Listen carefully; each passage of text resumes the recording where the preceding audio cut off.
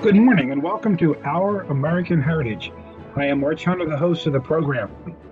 Our American Heritage program where we explore in depth the American experience from its beginning to the present. And today we want to welcome back as our guest, Mr. Dave Stahl. So Dave, thank you for coming back and welcome back to our program. Thank you. Glad to be back and look forward to continuing our discussion from last week. Yes. And Dave, again, if someone didn't listen last week, first of all, we're going to give them demerits for that. But share quickly your educational background and your military background, and we're going to get right back. We left off with a story that I just find fascinating. So share with our listeners, please, and then we'll pick it right back up. Well, like I had indicated earlier, grew up on a farm and ranch in Central Washington back in the 60s. Graduated from high school, class of 1971. Military service, I have dual service, both Air Force and Navy. The large majority of my time having been spent in the Navy, and been off of active duty now for, 30 plus years. But just recently, while on my 65th birthday, 2 years ago, I finally got released from my commitment that I have given, some of the things that I had done. So. And your educational background, David? Both of my bachelor's degrees are from Central Washington University in Ellensburg, Washington. I have a degree in criminology, and then I have a degree in history. Done postgraduate work at a number of universities and whatnot around the United States, including at the Naval War College. And I'm currently working on a master's degree in history through Utah State University here in our hometown of Logan, Utah. And tell our listeners, Dave, before you lived in Utah, how long you lived in Alaska? Well, we survived 23 winters up there, Arch. That's kind of how I look at it. People say, how long did you live in Alaska? And you kind of measure it by, how many winters you put in. But we were there for 23 years. I'm a retired teacher from up there. Moved down here to northern Utah to be closer to my wife's family. And I realized I wasn't very good at retirement. And so I came back and got a teaching job at an incredibly good school here in North Logan, Utah called InTech Collegiate Academy. We are a public STEM charter school, and we were just awarded the #1 high school ranking in the entire state of Utah this last year. And I am the social studies department there. Yeah, I was just going to ask you, and what's the quality of the social studies department at your school? Superb. Beyond recognition. Far beyond that. Listeners, we were talking off air, Dave, so I find this humorous. Share with our listeners how long daylight is in Alaska when you go on daylight savings time. Oh my gosh, we were chatting about, how ridiculous it can get sometimes. And we always used to think in the summer, we got 20 hours of daylight where we were there just about 100 miles outside of Anchorage. And, as you go up across the Arctic Circle, obviously, you got 24 hours of daylight for about 62 days. And really, you're going to move the clocks ahead to get another hour of daylight when you got 24 to begin with. Yeah. So that's, but then on the flip side of that, you kind of look at it and you go, this time of the year, you go, well, yeah, it's kind of nice to see the sun just kind of peak up for about, 2 or 3 hours. And then by the time you go home from work, it'd be dark again. And so there's a couple months there, December and January, that they can get to be pretty brutal in terms of 4 or 5 hours of daylight for that period of time, too. Wow. So. Wow. But, they have 2 seasons in Alaska. They have winter, and then there's the 4th of July weekend. I can believe it. And I don't know how, because I love hot weather, how people can take that, but a lot of people do. So Dave, you were sharing with us, at the beginning to share with us a story that you were an exchange officer with the British. Yeah. Pick that story. One, is that a commonality that we have that exchange program? And what was significant differences you see in their submarines compared to the American submarines? Well, yeah, we have a number of exchange programs that we do with our allies and certainly with the British. And this was in the late 70s. I was a sonar supervisor, and they were putting in a new type of sonar. They came into the East Coast, and my detailer, I was, looking for a rotation at that point. And he said, well, I've got something temporary here. Would you be willing to go over and help the Brits with the input of this sonar array?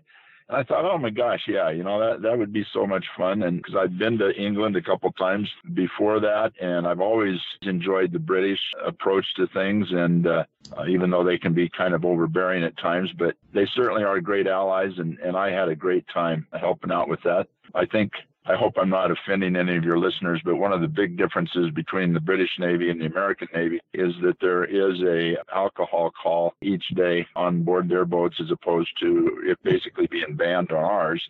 And so but they don't abuse it. And that was one of the things that I kind of had to get used to, because that kind of caught me off guard a little bit. But I loved my time there. They treated me great. I still have friends that I am in contact with. A guy named Patrick Warley on Facebook a lot, and Pat is former British subsailor and whatnot. So I love it. And probably if I had to do all over again, my students often ask me, Mr. Stahl, if you were going to retire and move outside the United States, where would you go? And it's real easy for me to make that decision. I absolutely would go back to Scotland in a heartbeat. The naval base that we had up there, incredible people. And I love that part of the world. So, on our first program, Dave, what year did you first enlist in the military? December of 1970. 1970. And that was really at one of the high points of Vietnam. And my curiosity question is, what motivated you to want to join the military right at, the last couple of years of the Vietnam conflict? Well, as I had shared with you folks, last week, growing up in a small ranching community outside of Yakima, Washington, everybody knew everybody else. It was a very close-knit community. And unfortunately, we had several of my class, some of them being my classmates, not necessarily in my particular class, but, they were there at the high school at the same time that we were. Patriotism in our community was not defined by a 4th of July parade or a barbecue or, those kinds of things. They were defined by, looking yourself in the mirror and saying, is this country worth fighting for? Is this, nation worth protecting? Those kinds of sentiments that unfortunately today seem to be, in question to a lot of people. Mm-hmm. But back then, honestly, Arch, I didn't even question it. The only question I had that my dad and I had when we were talking about it was whether it was going to be Air Force or Navy. And my first choice was Navy, but as I had shared last week, the slots that I wanted were filled up at that point in time. And so I went ahead and enlisted in the Air Force. And I was on the swim team at our school. And so they were always looking for guys that were interested in being pararescue swimmers. And for those of you that aren't familiar with what that is, that's the guys that jump out of the Jolly Green Giant helicopters and got the pilots out of the water or South China Sea, or, quite often rescued them if they'd been shot down over land. But they are the special forces for the Air Force. And my hat's off to those guys that do that still to this day. There's some of the, everybody's heard of the Green Berets, everybody's heard of the Navy SEALs, unless you're in an Air Force community, you don't really know about the pararescue guys. But I'm here to tell you, they go through a lot of the same training as the other special forces do, and my hat's off to them. I got hurt in the midst of the training, was not able to complete it, ended up being discharged for a medical based on that injury. Bummed around for a little while, tried going to college a couple times. That didn't work out. Tried playing baseball. Things just weren't clicking for me until finally got hold of a Navy recruiter and got an alternate appointment to the Naval Academy, and we went from there. So that's how that all came about. So you were in and were discharged medically, and then you went back into the military a few years later. Yeah, after my shoulder had been surgically repaired. And Dave, when you first went in, we had a mandatory draft, and when you went back, we had a voluntary military. Did you see a lot of differences in our military from your first stint to your second stint?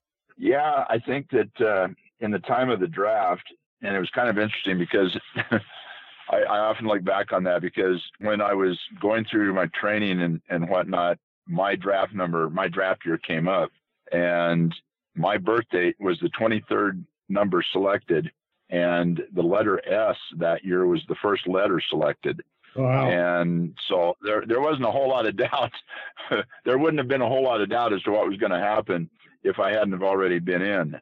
But during the draft time, everybody that was there, or at least the majority of the guys that I ran across, they didn't necessarily enjoy it. They didn't necessarily want to be there, but they understood the reason for being there. Yeah. I've often thought that there was a camaraderie that came about because of that. There was a brotherhood that came about because of that. You know, having watched Dick Winters and those guys that were in the 101st Airborne and whatnot, you know, a band of brothers. When you've gone through those kinds of things together, I don't care how old you get, to the day you die, you will always have that brotherhood with those men that you did that with. And that's not to say that that's not the case today. But I hope that I'm not going to offend too many people here, and let me just wax political for a moment if I could, Arch. But today I have a real problem with the volunteer military, not because of the fact that they are volunteering. My hat's off to them. They do a hell of a job.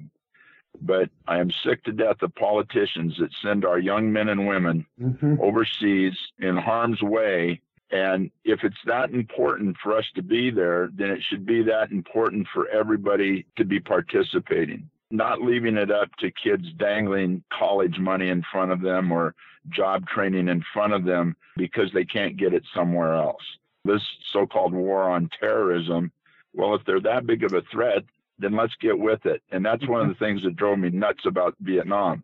You know, either, well, I won't say what I wanted to say there because you'd have to edit it out.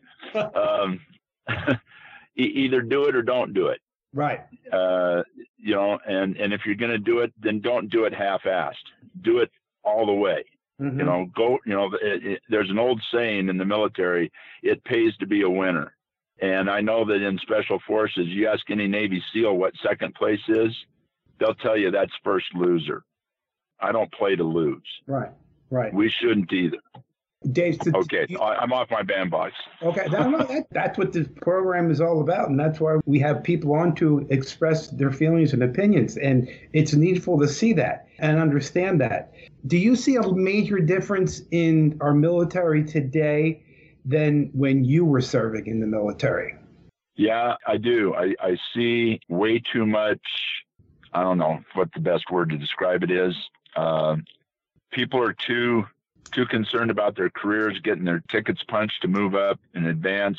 And they're not willing to make the hard decisions, the right decisions that need to be made, and then stand by those decisions. It seems like in today's military, there's way too much political correctness, if you will. You know, I take a look at presidents since both during when I was in and since then, the types of relationships that they've had with the military.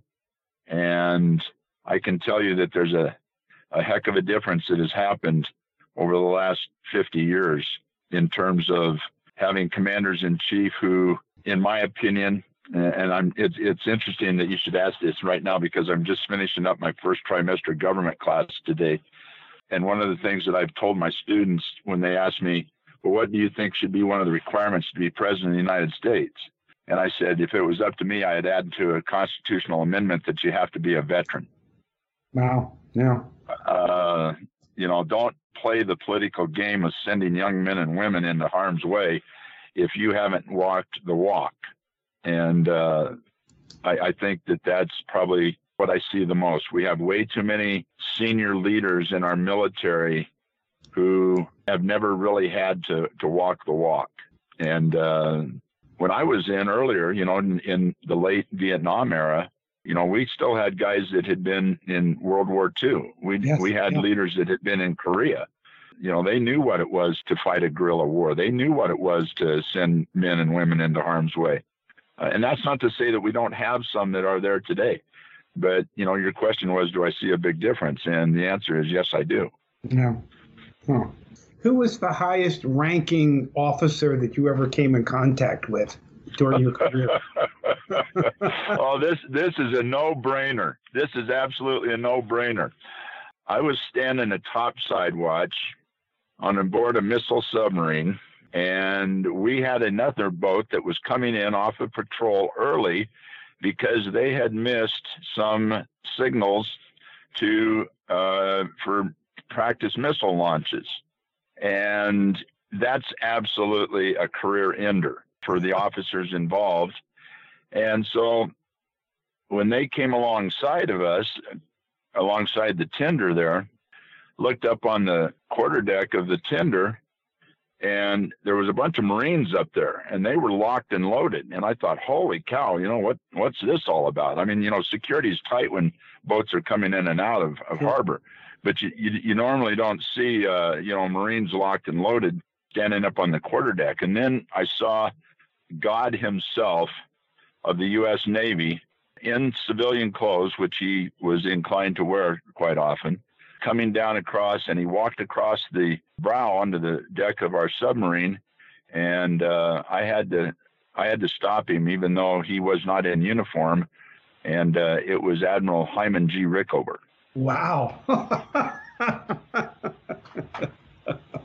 And Rickover was not a happy camper that day. He sent his chief of staff down, and about 20 minutes later, 3 of the officers and probably half a dozen of the enlisted guys came up, and they were in handcuffs, and they were on their way ultimately to Portsmouth Naval Prison because they had been, should we say, partaking of the friendly weed at sea, and had missed, I think the rumor was they had missed 3 practice missile launches. Oh. Now imagine what had happened if that would have been for real, if the flag had gone up for real. That was my highest ranking personnel that I ever met. And believe me, it didn't get a whole lot higher than that. Oh, I know. In the U.S. Navy. That's pretty close to the Mount Olympus. After your yeah, that's pretty close to shaking hands with St. Peter in terms of where you're headed next. So yeah, Dave, I remember my father was in the Philippines during World War II, and one day he was standing there, and General MacArthur came by, and my father said he was more scared of General MacArthur walking by than he was going out on patrol against the Japanese. Not that he wasn't scared of the Japanese, but when MacArthur walked by, I can imagine, the feeling that he would have as someone in the military of low rank. How were you treated, after your first stint in the military during the Vietnam era, when you were discharged because of medical issues? Were you mistreated by people, as so many of the military were, when they came home from Vietnam or during that era? During the Vietnam era? You experienced any of that? I was pretty much spared that. I can remember a few instances where comments were made. But in terms of, physical confrontations or any of those kinds of things, I can only remember one. I can only remember one incident, and it took place at SeaTac International Airport, where there was anything that even remotely came close to that. Yeah. So I know it happened. I know people that it happened to, but in terms of people spitting on me or, I remember I had a couple of people, when they saw my submarine dolphins and whatnot, in the Navy, they referred to me as a steely-eyed baby killer of the deep. And I just looked at them and just had to turn around and walk away before I basically ripped their head off. So, yeah. So, it was what it was. So. Yeah. After your 2 stints in the military, did that change any of your love or feelings for our nation? And if so, in what ways has your thinking or your feelings towards our country? Because I know you're a patriot. I know you love our country. We spend a lot of time talking back and forth. But your military experience, did that change your thinking of America in any way? And if it did, how did it? Oh, man, that's a great question. I think it gave me even more of an appreciation for what my father and my uncles and my grandfathers had done. My family's military commitment and service to this country goes back to the French and Indian War. Wow. I have a lot of relatives there in Pennsylvania, in fact. The last name Stull, Stull, is a very common name, especially out in the western part of the state there. But that's where we got our start, late 1600s, early 1700s. So I've always had an appreciation for this country. I've always felt that, and I think part of that too, Arch, is the fact that I've been very blessed in my lifetime. I've been in all 50 states. I've been in 39 foreign countries. My dad, when the harvest was over in the fall and we had the cattle up off the summer range, he believed that there was a lot more to an education than being just in a classroom. And so he would take my brothers and sisters and I, and mom, and we would take off for about 6 weeks, and we'd travel all over the world. And of course we had to submit our lessons, every Friday. I remember, stopping in different post offices and whatnot. And then in the early 60s, I was fortunate enough to experience communism up tight and personal.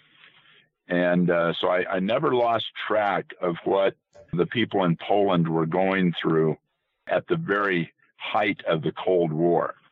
That has had a lifelong impact on me. So I think, if anything, my military time has just reinforced my love for this country. I tell my students that, you don't necessarily have to love the people that are in office, but it's incredibly important to respect the office itself. Mm-hmm. And if you think that something's wrong, or you don't think that something's going the way it should be, you have the right to voice your complaints. You have the right to, better yet, get off your dead butt and go out and try to make things better. Run for office. Be a volunteer. When I stop and I here in Utah, we have a number of homeless people, and so one of the things that I ask my students to do is to do 20 hours of community service in the semester that they have government with me.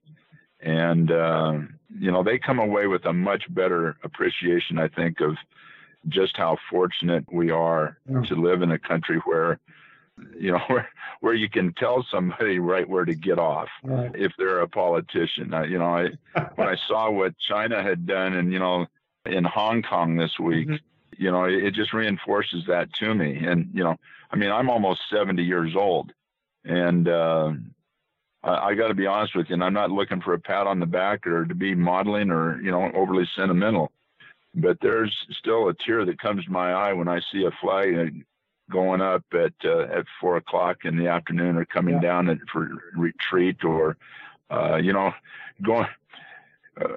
to the ballpark, for example. Putting it back into the baseball realm. Standing out there and listening to the national anthem. I think one of the most chilling moments for me in that aspect was after 9/11. Yes. At the World Series there in Yankee Stadium. I don't care if I live to be 150 years old. I will never forget how I felt.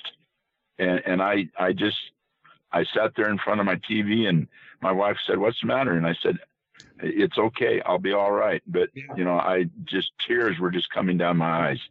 It's, well, Dave, that song "Proud to Be an American" is probably one of my favorite ones. Thank you. Well, unfortunately, again, listeners, Dave, we are out of time. This time just goes so quickly. So again, we all want to thank you for your service to our country. We want to thank you for being an educator and teaching these kids. God bless you for your service to our nation and your love for our nation, and for teaching those kids. And again, Dave, thank you for coming and sharing these past two programs with us. Arch, it's been a pleasure and an honor, and anytime that you want to have me back, I will gladly do it, my friend. We have a lot more to talk about. So again, we want to thank you for coming. So listeners, this is WFYL 1180 AM, working for your liberty.